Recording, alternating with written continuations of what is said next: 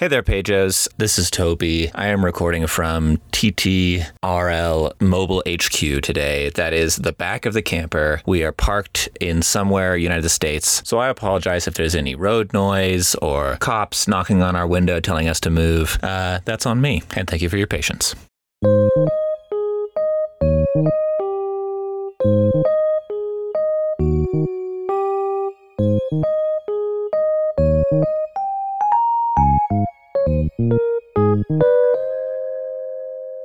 Welcome to the To Read List. I'm Bailey, and this is a podcast where I attempt to get through the 137 unread books on my shelf. With me, as always, is my friend Toby. Hey. My brother Andrew. Hey. And my husband Dylan's the sound recordist. Hey. Guess what? Toby's back. Yay! We found him. Oh, yeah. Well, we should do this every single episode I'm on from now to be like, guess what? Surprise. I was just he made thinking, it back. every other time it's a reunion. Yay! Love it. This is the kind of celebration I wish people went into every single time I walked into a room. We've started this new game with our baby who's started walking, that whenever she walks into a room, we say, ta-da! And clap, and she loves it.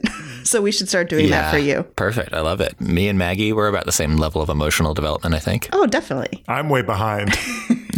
Toby, where in the world are you? What's your update on RV life? Yeah, we are in Jackson, Wyoming, which is just south of Grand Teton National Park. Okay, cool. Yeah, we're here. It's rainy and cold, but the park was beautiful, and I have a lot of shame. So that's how my life is going. Like book shame or like life shame? You know what? I'll only report on the book shame today. Fair. Well, what book shame could you possibly have in Jackson, Wyoming? Well, you know, I really want to shout out a special shame, extra special shame. Our friend Kenzie joined us. She's a listener of the podcast. Hi, Kenzie. For our little stint in Olympic National Park in Washington. And her friend, Asha, who is also a listener of the podcast, Apejo. Hi, Asha. Gifted us some shame. So thank you, but no thank you.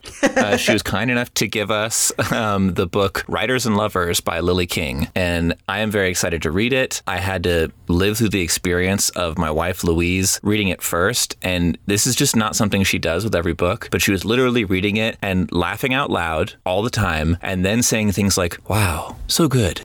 Like, apropos of that. So I would be like, I was reading something else and then just be like, ha ha ha. Oh, wow, so good. So I'm very excited to read that book. That's great. That's probably the best review Lily King could ask for, I think. Exactly, yeah. And I have other shame, but we can go through it in an official shame segment. Well, let's start off the shame segment. I mean... All right, we'll start it off. Billy, do you have any shame? Good diversion. Guys, welcome to the shame spiral. Shame spiral. Oh, I like that. The shame spiral, yeah. Okay. To start off our weekly shame spiral, I went to a little free library, which has become kind of a daily ritual since there's one outside my house. And I think one of my neighbors subscribes to Book of the Month because I've been getting some good books there, which is not good for my shame spiral. So I just picked up The Maidens by Alex Michaelides, which looks good. It looks like one of those kind of like The Secret History, like smart people doing creepy things. And I picked up the library book by Susan Orlean from a little free library. Wait, which book did you get from Susan Orlean? The library book. Yeah. No, you got it from the library, but what book is it? And I hear really good things about that one. I don't know if you've read that one, Toby. No, what is her big book, Susan Orlean? I know that name. Orchid Thief. The Orchid Thief, okay. And she's big on getting wine drunk on Twitter. It's awesome. Excellent. And then last but not least, we went to the local bookstore. Dylan picked up Harlem Shuffle by Colson Whitehead, which I may or may not read. You know, I don't really like detective books. But apparently it's really like a family drama. But do you like Pulitzer Prize winning crime books? Yes, I do. And then I got the new Sally Rooney, Beautiful World, Where Are You? I found a copy finally. But I didn't get the bucket hat. They didn't have it. If you didn't get the bucket hat, why are you talking to us right now? And why are you not looking for the bucket hat? Beautiful bucket hat, where are you? So, yeah, that is my shame. I'm spiraling. Andrew, do you have any shame? No, I'm perfect and I have no shame. Ooh, okay. All right. Yeah, Toby, you bet you thought you had more time. Balls in your court. All right, I'll be the little tight corkscrew end of the shame spiral. This is way back in the day. Literally the day after we recorded the last episode I was on, we went to Powell's City of Books in Portland, and I had been to bookstores since the pandemic, I think, like in a safe way, but they had been really small bookstores. This was the first like Mondo, incredible like city block size bookstore I've been into since all the craziness, and I forgot how much I loved it, like because the specificity of stuff they have in there was so incredible. It was amazing. So I walked out with some shame. So I have 3 books. The first one is called Whiskey Tales by Jean Ray. It was like one of those cool bookstore things where they have a little tag where it's like, if you like X, try this. So this one was, if you like H.P. Lovecraft, try Jean Ray. So scary stories. For the horror, not the racism, right? Yes. Also, my wife got a copy of Undaunted Courage, Meriwether Lewis, Thomas Jefferson, and the Opening of the American West by Stephen E. Ambrose, which I think you can guess what that's about. And I've already read it, and it's 4 stars. It was pretty good. That book featured in an episode of Sex and the City that I watched recently. Who was reading it? Will Arnett and Miranda have like a 1-episode fling, and they meet bonding over nonfiction books, and that one is referenced. That tracks. Here's the thing, you can't ghost the Ambrose. Yeah. And the last one I got is My Struggle, book number 1 by Karl Ove Knausgaard, which is something that a couple of my friends seem to be into, and I've always been curious about because they're always in like European airports, I feel like, these books. He's up to number 5 or something now, so I'm interested to give it a shot. I am so curious to hear about that book because, yes, I see it everywhere, and there's just something funny about like My Struggle Volume 5. I know. Well, also if you see it in a European airport where it's like, they don't have a German version of My Struggle. I know. I wonder if he's trying to like reclaim the title or something. I don't know. I know nothing about this book. But I mean, I think it's like an autofiction thing, but that's all I know. The German inside baseball for this is Mein Kampf means My Struggle. And it's the name of Adolf Hitler's book. And if you like H.P. If you like Mein Kampf, please leave the store. Please leave the store. Oh, Brings Lord. it full circle. Okay. I do have a camping audiobook story if you guys would like to hear it. I do. I would love to. My wife and I have been reading audiobooks together as we drive the many, many miles that you need to drive for a trip like this. And one of the first books we picked was something that we both remembered having read when we were kids, but didn't remember anything about. Did any of you read the book Sabriel by Garth Nix? No. No. Does it have like a dragon on the cover? Yeah, that sounds familiar, right? It has like a really stylized drawing of this young woman. She looks like she's kind of wearing a kimono and she has a belt, like a bandolier of bells on, and a sword. Oh, okay. It's pretty cool. Anyway, the interesting thing is not that we read that audiobook. The interesting thing is that it's narrated by Tim Curry. Which I didn't realize. And we got about halfway through and we were just like, man, the monsters in this book are so scary and like the voices are so dynamic and cool, but I kind of hate Sabriel. Do you kind of hate Sabriel? And it turns out like I don't think Tim Curry knows how to do like a friendly, happy voice because all of Sabriel's lines are like, open the door. It was so rough. And we ended up not loving the book because she comes off as so mean and petty to everyone. And I truly don't know if it's because she's written that way or because Tim Curry performed her that way. How dare you say that? Nigel Thornberry is the friendliest person. That's true. That's true. I don't know. Then maybe this is how Tim Curry read that character and that's what he wanted to do with her. I think Pennywise is pretty friendly. True. He loves true. kids. Okay, well, that is a good tip, Toby. It's important, to watch out for Tim Curry in your audiobooks. Yes, it is. Surprising Tim Curry is the most shocking Tim Curry of all. I was wondering how it's been to listen to the episodes without being there. Was it hard for you to listen to the Kate Bush game and not participate? Oh, yes. Yes, very much. That was a great game. That was a great episode. It doesn't make me sad or lonely at all to listen to those episodes. So thanks for asking. No, it's just that, guys, we do a pretty good podcast. You guys were great. Aw. You're so funny. I did miss you on that one particularly because I know you love Kate Bush, so I feel like you would have crushed us. I know, it stung. And Dublin. Yeah. Oh, true. Did you read Conversations with Friends and you didn't like it? Yes, I did read it. I wanted to give like a little mini review because the whole last episode or half of it was about it. So I don't want to waste a bunch of time with my needless thoughts on it. And the way I thought I could distill my thoughts down to the smallest bit was to say, Bailey, there was a moment in your review where you talked about normal people, where you said that you just kind of got tired of the will they, won't they of those two main characters. And it just kind of made you not tune out the back half of the book, but you just weren't interested in that. The similar thing happened for my wife and I reading this book on audiobook, where I just found myself not caring about how these characters' lives turned out pretty early in the book. And I think it has to do with likability. You guys seem to like them more than me. And yeah, so it really affected my enjoyment of the book. I think I really liked the fact that I liked the characters in Normal People. So I gave it 3 stars. So a different opinion. That's good because that's a lot of the critiques you see on Goodreads are like, I don't like these characters. I can't get into it. So you represent that crowd, Toby, and that's important. No, I hate to go with the crowd. No. Ha! You thought you'd be going against the crowd, but not liking it. But in fact, we were actually against the crowd, and you are now with the crowd. Well, I don't know a lot about the book you had to read this week, Toby, but I get the feeling that Senor Vivo might not be a normal person. No, absolutely not. This week I had to read Senor Vivo and the Coca Lord by Louis de Bernay. Guess what? He's British. Yeah. I'll get to that. Uh-oh. All right, here we go. Super overdone logline time, but that fits in with this book, so there we go. Louis de Bernay's Senor Vivo and the Coca Lord is an attempt to mix magical realism, Greek myth, Don Quixote, bathroom humor, softcore pornography, and as much South American culture as possible into the tale of Dionisio Vivo, a colorful professor of semiotics and philosophy who enrages the dominant cocaine lord by writing excoriating letters about the cocaine trade and publishing them in a national newspaper. This does not sound good. It sounds like a story I've heard hundreds of times before. A tale as old as time, as they say. So I'll just get into the plot a little bit. Before you do that, Toby, what brought you to this book? Like, what made you want to read it? The cover.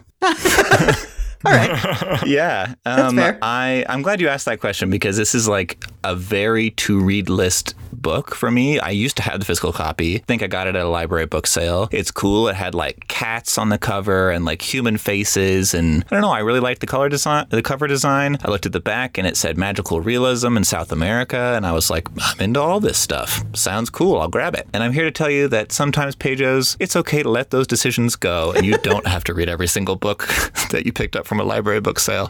Anyway.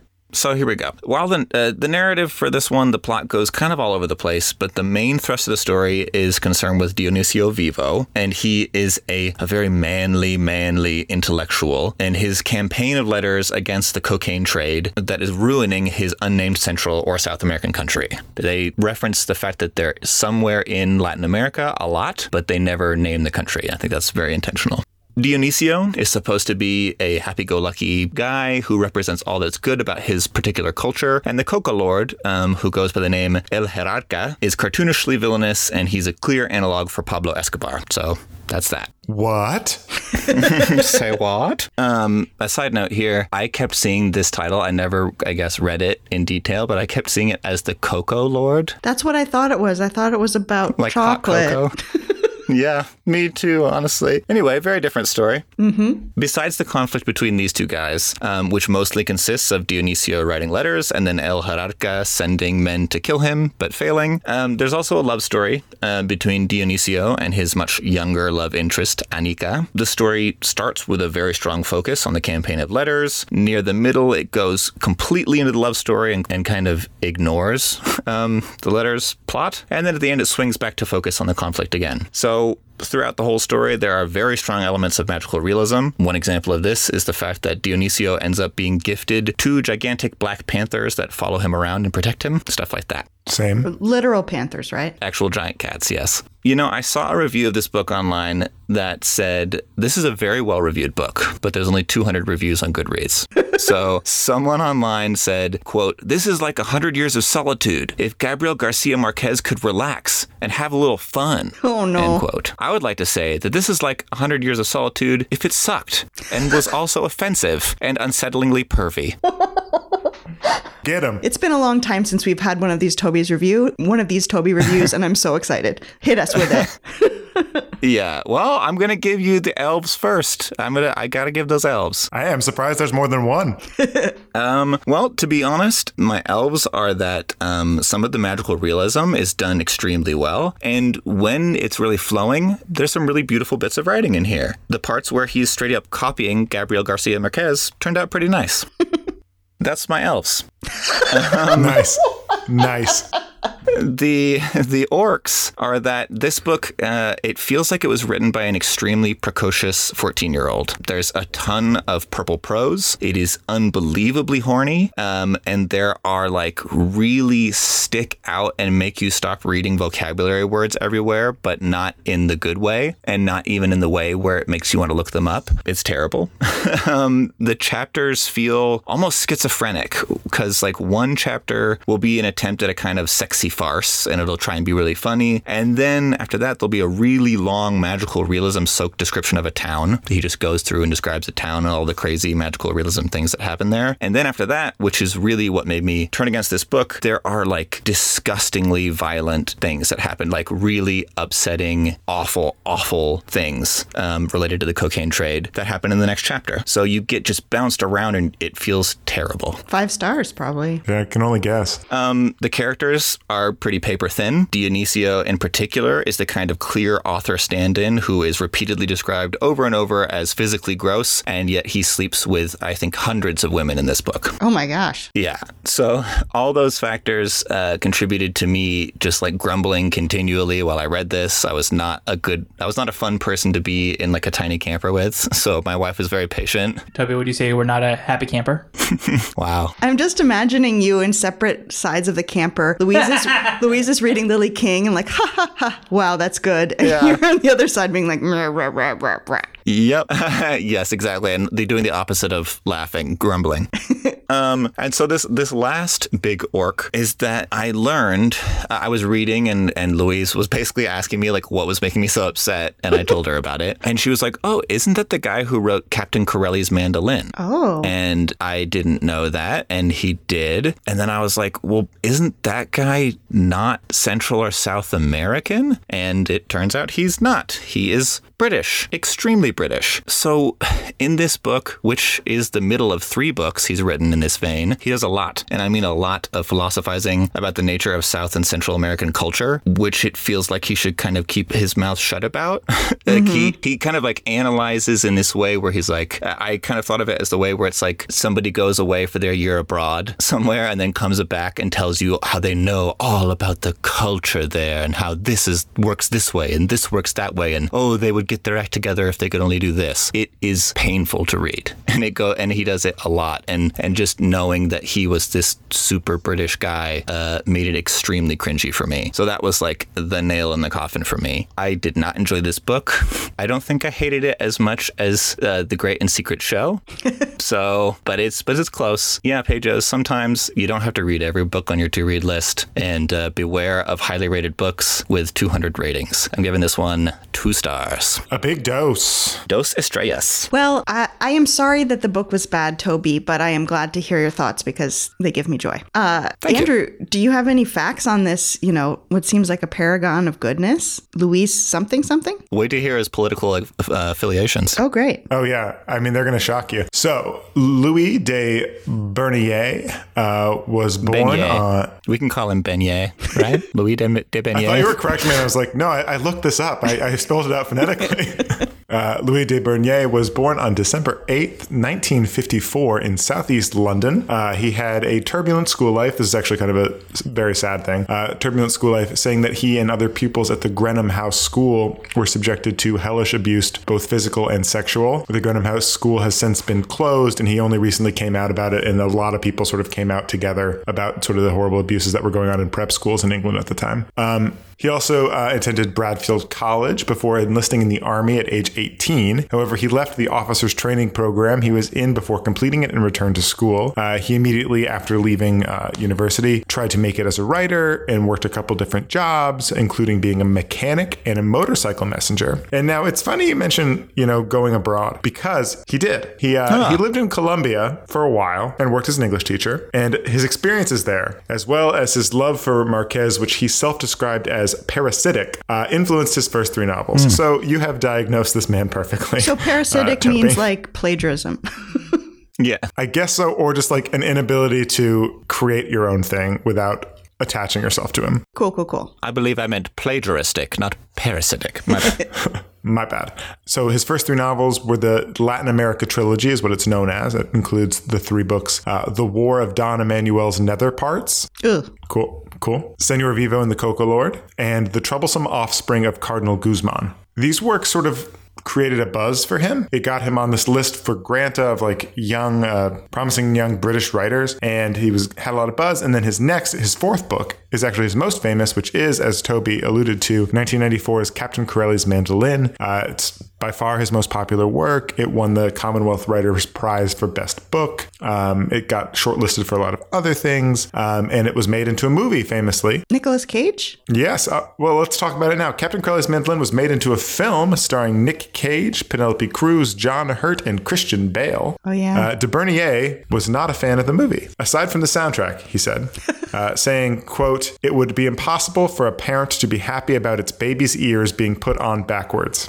I bet it's better than the book. Have you guys seen the movie? Yes, but I have very vague memories of Nick Cage as the romantic lead. That's pretty much it. I think I had, back when you only owned so many VHS tapes and you watched the same previews over and over again. Mm-hmm. One of the previews that I've seen probably 30 times is Captain Corelli's Mandolin. So I think it's sexy. Yeah, that's the thing. Yeah, romance. Yeah. So that story takes place on a Greek island called Cephalonia, which is a real island, and it's become a tourist destination. And Louis also doesn't like that. Apparently, one of the famous bars that he liked there, or that he visited, had changed its name to Captain Corelli's from some perfectly normal Greek name, and he was very grumpy about that. How dare the locals benefit from my book?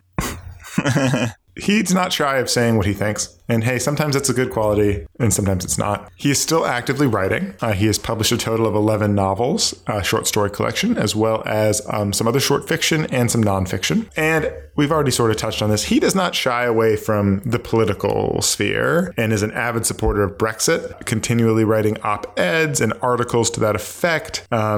Yeah, hey, we're not a political podcast. You can tell from our attitude, I think, where we stand on the what we believe the root causes of Brexit to be and the unsavoriness of that. And we'll leave it there. And he's still, as of 2021, talking about how England won't miss Scotland if they leave, and letting everybody know what he thinks. Yikes! Thanks, Beignet. Yeah. To take it away from the political realm for a little bit as we wrap up our facts on Louis.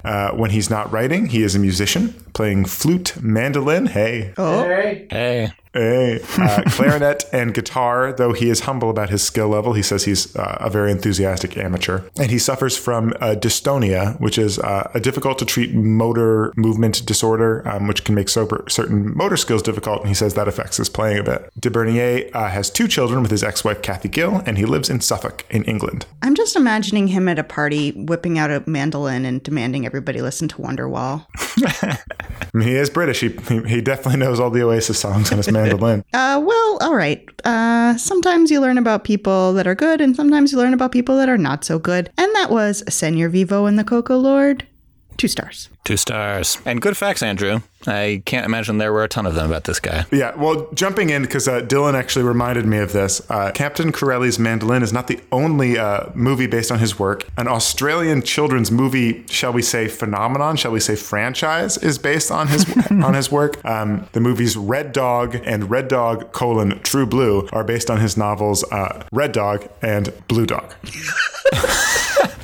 Well, that was sort of rough, but hopefully we can cross to safety somehow. Maybe we can talk to Bailey about what you read. Ooh, good transition, Andrew. Yes, I read a book this week. I read the book Crossing to Safety by Wallace Stegner. Crisscross, crisscross. Applesauce. I keep thinking of the old Oregon Trail when you have to either cock and float or ford, but you got to cross to safety when you have to cross the river. Oh, we should have done the safety dance. All right. Well, Crossing to Safety. So this book, I picked it up because I think I shared this on the last podcast, but when I graduated from high school, my favorite English teacher gave me her favorite book, which is Angle of Repose by Wallace Stegner. And I really wanted to love it, but I couldn't get into it. And it's one of those DNF'd books, did not finish, as of 2005. And so, but it's still on my list. It's actually still literally on the to read list because I have it in my mind that someday I'm going to pick it up and be more into it. And I was telling Dylan's mom about this, my mother-in-law, Eileen. Hi, Eileen. And we were at a bookstore and she said, oh, well, what about Crossing to Safety? That's Wallace Stegner's more loved book. And I was like, okay, I'll give it a shot. Really? It looks a lot shorter. Yeah, that's what she said. And so I bought it. We were at a used bookstore and it was $5. And I probably never would have gotten to it were it not for this podcast. And I'm glad that I did. And Eileen also described that in the 80s or 90s, this was really big in book clubs. This was like the book that the moms talked about at the book clubs, which absolutely tracks for me based on the book and its plot, which is interesting. Okay. That must have changed then, because I feel like I've seen Angle of Repose in so many bookstores and I've never seen Crossing to Safety. Who knows? Maybe all the moms read it and they're like, everyone's read it. Maybe, yeah. I had heard of Angle of Repose also because I think it won the Pulitzer or the Nobel Prize or one of those big... It won the Pulitzer, yeah. Yeah. So, and this one did not, but this was also his last novel. Who knows? Who knows why book clubs loved it, but they did, according to a reputable source who was a mom in a book club at the time. Okay, so this book is not about a lot. This book is about a long-term friendship between two couples. They meet because the husbands are both professors, first-year professors at the University of Wisconsin-Madison. But the couples are the narrator, Larry Morgan, and his young wife, Sally, and then Sid Lang and his wife, Charity. And the book is really just about how they meet, develop a really close friendship that spans decades, and leads, through their whole lives. And that is the plot. There's not much more to it. And you'd think that would be extremely boring and you would not want to read it at all. And in fact, at first I was a little nervous because every night I would pick it up before I go to bed and I'm like, I'm going to get some reading done. And I would read a chapter and fall asleep. And that would happen night after night. And I thought, I like this book fine. I don't know if I'm going to be able to binge this book or read it in time for the podcast because it kind of just lulls you to sleep. And at one point I said that to Dylan. I was like, this is kind of it's fine. It's a good book, but it's kind of slow. And what did you say about it? What did I say? Well, you said, I'm not surprised. Literally, the cover is of paint drying on a house. And I was like, good one, Dylan. But here's the thing. As I got more into the book and as we established the characters more, I got really into it. And I think I ended up kind of not being able to put it down and reading it really quickly. And I think this might be the great American novel, you guys. I don't know what it means to be a great American novel. Maybe you guys can tell me, but it feels... What is a great American novel? Didn't you read it 2 episodes ago? Come on. You're suggesting that Blood Meridian is the great American novel. I don't know. I feel like America is such a shifting thing that almost anything could be the great American novel. Yeah, I do feel like maybe even that phrase is out of vogue these days. Nobody talks about the great American novel anymore, I feel like, except for Bailey just now. I read a really interesting article how it's not the great American novel anymore. It's the great American screenplay that people want, they don't want to become famous authors, but they used to I have a novel in me. Well, I used to hear that expression all the time. I really want to write the great American novel. And I don't know what that means. It's always that. It's never, I want to read the great American novel. To try and seriously answer your question, I feel like people who are trying to write the great American novel are trying to capture at least some of the contemporary spirit of America in their day, right? If it was the great American novel of the 50s, you could read it and be like, oh, I see a window in time into a different time in America, and it encapsulates many different points of view of that time. Does that make sense? Yeah, I buy that. That tracks. I buy that. Well, so that's essentially what this book is. So these are the things I really loved about it.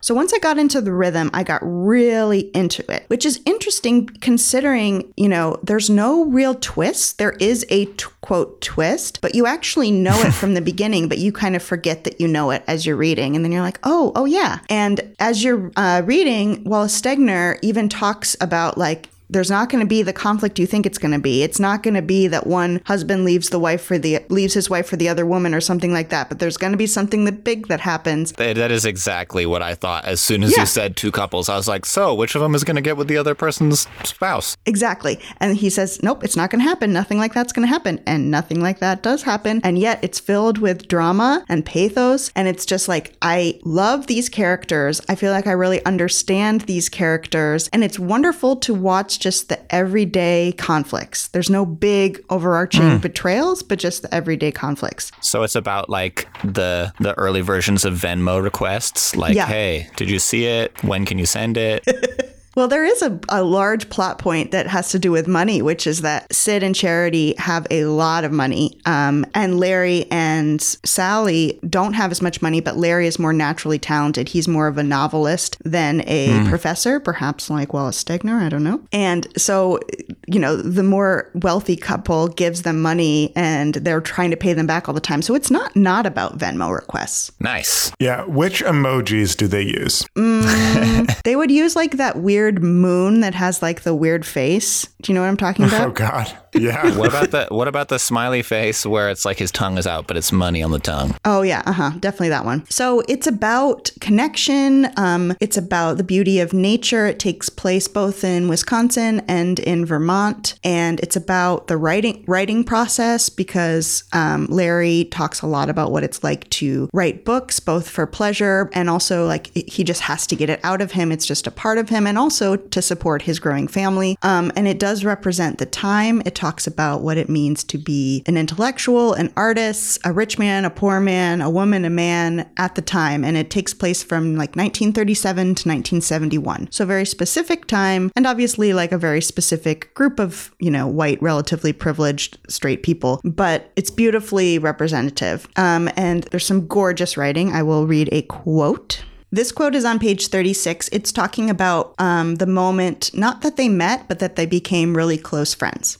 I have heard of people's lives being changed by a dramatic or traumatic event, a death, a divorce, a winning lottery ticket, a failed exam. I never heard of anybody's life but ours being changed by a dinner party. We straggled into Madison, Western orphans, and the Langs adopted us into their numerous, rich, powerful, reassuring tribe. We wandered into their orderly Newtonian universe, a couple of asteroids, and they captured us with their gravitational pull and made moons of us and fixed us in orbit around themselves.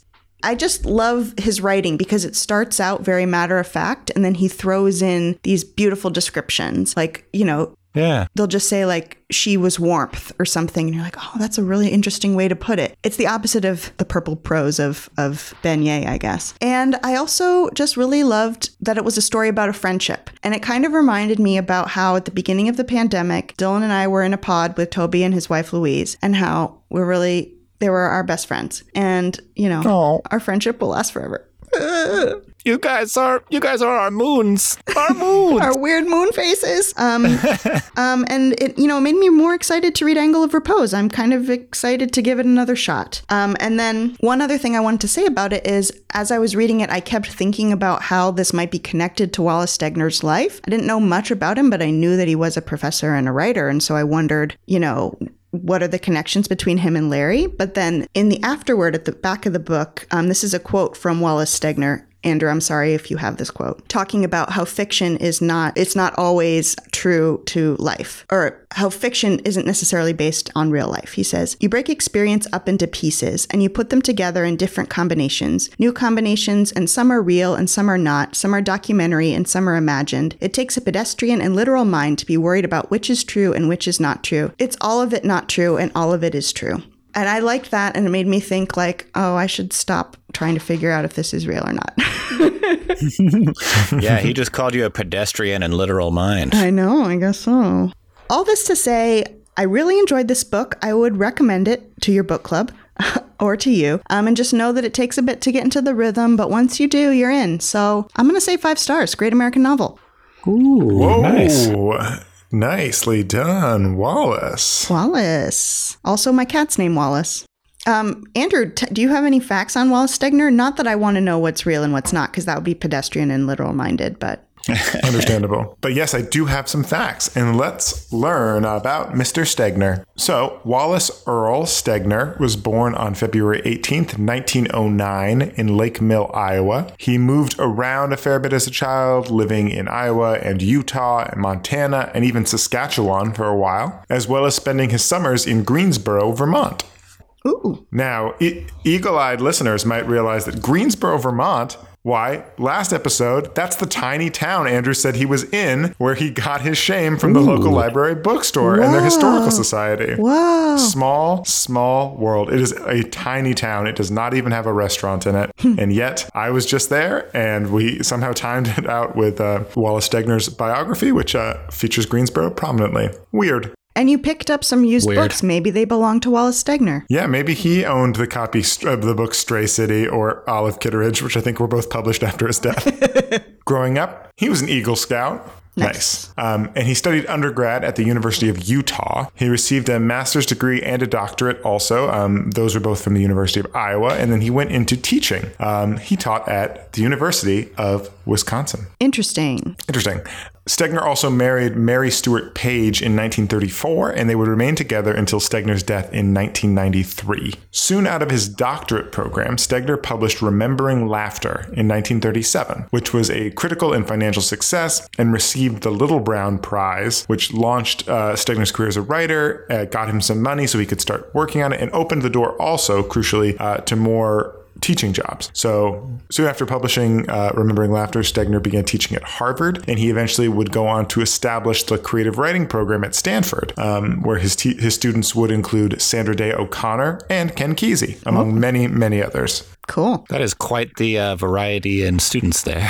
Yeah, no, they're exactly the same. What are you talking about? He continued steadily publishing work throughout his life across a variety of different genres, including 14 novels, 7 collections of short stories/essays, and numerous works of nonfiction. His 1971 novel, Angle of Repose, won the Pulitzer, though I should mention that there was some controversy about that book because it used quotes from Mary Halleck Foote's unpublished letters, which he acknowledges in the foreword, but some people still haven't gotten over that. So I just wanted to call that out. But that didn't slow Wallace down. And in 1976, just 5 years later, his novel The Spectator Bird won the National Book Award. He continued to receive many awards throughout his career, and even actually declined an award from the NEA, National Endowment for the Arts, because he believed it was too politicized. Ooh. Crossing to Safety, as Bailey has alluded to, is semi-autobiographical and was his final published novel in 1987. Aside from his fiction, Stegner was dedicated to protecting the environment and wrote and worked for conservation, specifically things to do with where he lived in the West, in Palo Alto, the area around Stanford, the area around there, and then just in general. He became very dedicated to naturalism and nature writing, and then also environmental protection, and inspired that in his son, who was also an author named Page Stegner, who was a naturalist and novelist as well. Stegner died in 1993 due to injuries sustained in a car crash in New Mexico at the age of 84. Wow. 84 car crash. Many different academic institutions have awards, fellowships, and residencies in honor of Stegner, including, I liked this, a residency based in his old house in Saskatchewan. So the house he grew up in for a little bit in his youth has now been turned into like a writer's residency in Canada. So you can go hang out there. Cool. And also a hiking path near his old house near Stanford. Very cool. Yeah. A final fun fact. I already mentioned that he used Greensboro, Vermont as a setting in several of his works. Apparently, while that's fun and it really tickles me, he offended the residents there with some of the characters he placed there and had to take several years away from from summering there because he had so become a persona non grata for using the area in a way that the locals did not approve of. His most famous character from that area, Bernie Sanders. Yeah. I just imagine people glaring at him in the non-restaurant in the town. He's like one of those people that just visit Vermont once and then pretend they know everything about Vermont. I also, last fact I'll say about him, he has the title or moniker Dean of Western Writers. That's what people refer to him as. What? I think it's because of his connection to academia and then also the American West. But his own website sort of confusingly is like, well, he also set books in the East. I don't know what to make of this. If you ever have like a crossword clue and it says the Dean of Western Writers, it refers to Wallace Stegner. Yeah. All right. And that's what I found on our friend Wallace. Oh, I love that. Good facts. Well, great facts, Andrew. That makes me like Wallace Stegner all the more, even though Yeah. I only read books set in the West, so I'm angry now. Andrew, do you have a game for us? I do. Would you like to play a game? I guess. Yes, please. So, you guys ever make something that's stupid? All the time. Because what I've done here is I've made something stupid. Love it. Love it. Especially when it's based on just getting one person you know to laugh. So the name of this game is Where Wallace At? Which is a reference to The Wire, and also something that Bailey and Dylan yell at their cat sometimes, whose name is Wallace. So here's how we're going to play this game. Again, listener, just remember that it is stupid. I'm going to read a poorly written paragraph that incorporates the biography of a bunch of different people with either the first or last name Wallace into one person who will be referred to as our hero. Okay. And I was inspired to do this because of de Bernier's sort of amalgamation of a bunch of different Latin American and South American countries into one. So, and then also Wallace Stegner's name. So I'm combining all the Wallaces into one. Gotcha. Love it. What we're going to do here is I'm going to read this paragraph. You guys take notes Okay. of which famous Wallaces you hear, and then you're going to take turns naming them. And if you get a correct Wallace, you get a point. Got it. Got it. All right, this is exciting. This is, again, Where Wallace At? Stupid. A poet born in Reading, Pennsylvania in 1879, our hero always dreamed of more. He went abroad. After starting a rebellion in Scotland, our hero took to Hollywood and appeared in many films, including Bailey's favorite Clueless. Never to be one too laser-focused and forget to look for love. The natural next step was to settle down with the future monarch of Britain, though the romance did lead to his abdication. Tiring of the spotlight for a bit, our hero decided to spend some time writing. A long time. An infinite time. But why stick to just novels? Why not write plays like One Flea Spare and Slaughter City? One stage naturally leads to another, and our hero is notoriously good at performing. In case you were worried, our hero can perform on the basketball court, especially as two separate members of the Detroit Pistons 2004 championship team. Oh, no. But sometimes our hero needs to get serious. Serious like the news. And our hero has time to host hourly shows on both Fox News and MSNBC. All in all, our hero may get up to a lot of stuff, but there's still one thing at their core, our Wallace. Oh, no. I don't know how well I did. I did bad. That is okay, because again, and I need to reiterate this for the people at home, this was stupid. But here we are. So, Okay. the person who does the best imitation of what Wallace the cat sounds like when he meows can go first. Please. It's a very good one. Meow. Meow. I think Toby's is more accurate and Bailey's is more the like voice that you guys have given Wallace. What? Yeah, like the cartoon version of him. Yeah. So Toby, you get to go first. Who's the first Wallace that you found in this thing? You can go around through the whole paragraph. It doesn't have to be in order of the paragraph. I'm just going to say the two names I have written down, and No, it's really say- embarrassing. Well, no, one first. Okay. George Wallace? George Wallace does not appear in this paragraph. Oh, no. Can I just say the other now one? It's Bailey's 'Cause turn. Now it's Bailey's turn. I only have one other one. Bailey. Wallace Simpson. Wallace Simpson, yes, the wife of the King of England, who then was forced to abdicate because she was a divorced woman. Scandal. That is 1 point. Toby, who else do you have? Wallace Stegner? Toby. Toby, Wallace Stegner does not appear in this paragraph. He wrote books for a very long time. I thought Okay. that's You know what you what? were saying. I have some more. Wait, no, so you're right. Toby, you're right. You could read this paragraph as containing Wallace Stegner, so I will give you a point for that. Lame. Thank you. That's all I have. Thank you. Oh, no. Oh, no. Okay. Okay, so Bailey, you do need to get one more correct. Okay, I have William Wallace, Yes, that is William Wallace, who started the rebellion in Scotland. Wallace Shawn, Wallace Shawn, star of Clueless, or supporting star of Clueless. David Foster Wallace, Yes, he wrote novels for some time, an infinite time, because of infinite jest. and then I put Wally Lamb because he also wrote novels. I will give you a point for that. That was not intended. And then I put Wolf Blitzer. Yeah. Absolutely incorrect. All right, so I win? That's all you got? Yeah. Oh, that's all you got, Bailey? That's so embarrassing. Toby, 0 points. Well, again, I do need to reiterate that this was a stupid, dumb game. But let's talk about some people that we missed. Wait, did you get any other ones? Oh yeah, Dylan, are there any? Was I playing? Well, I was just wondering if you got any that I didn't get. Was one of the Pistons Rasheed Wallace? Hey, that is correct. That's 1 point for Dylan. So Dylan has tied with Toby, and he didn't know he was playing. Great.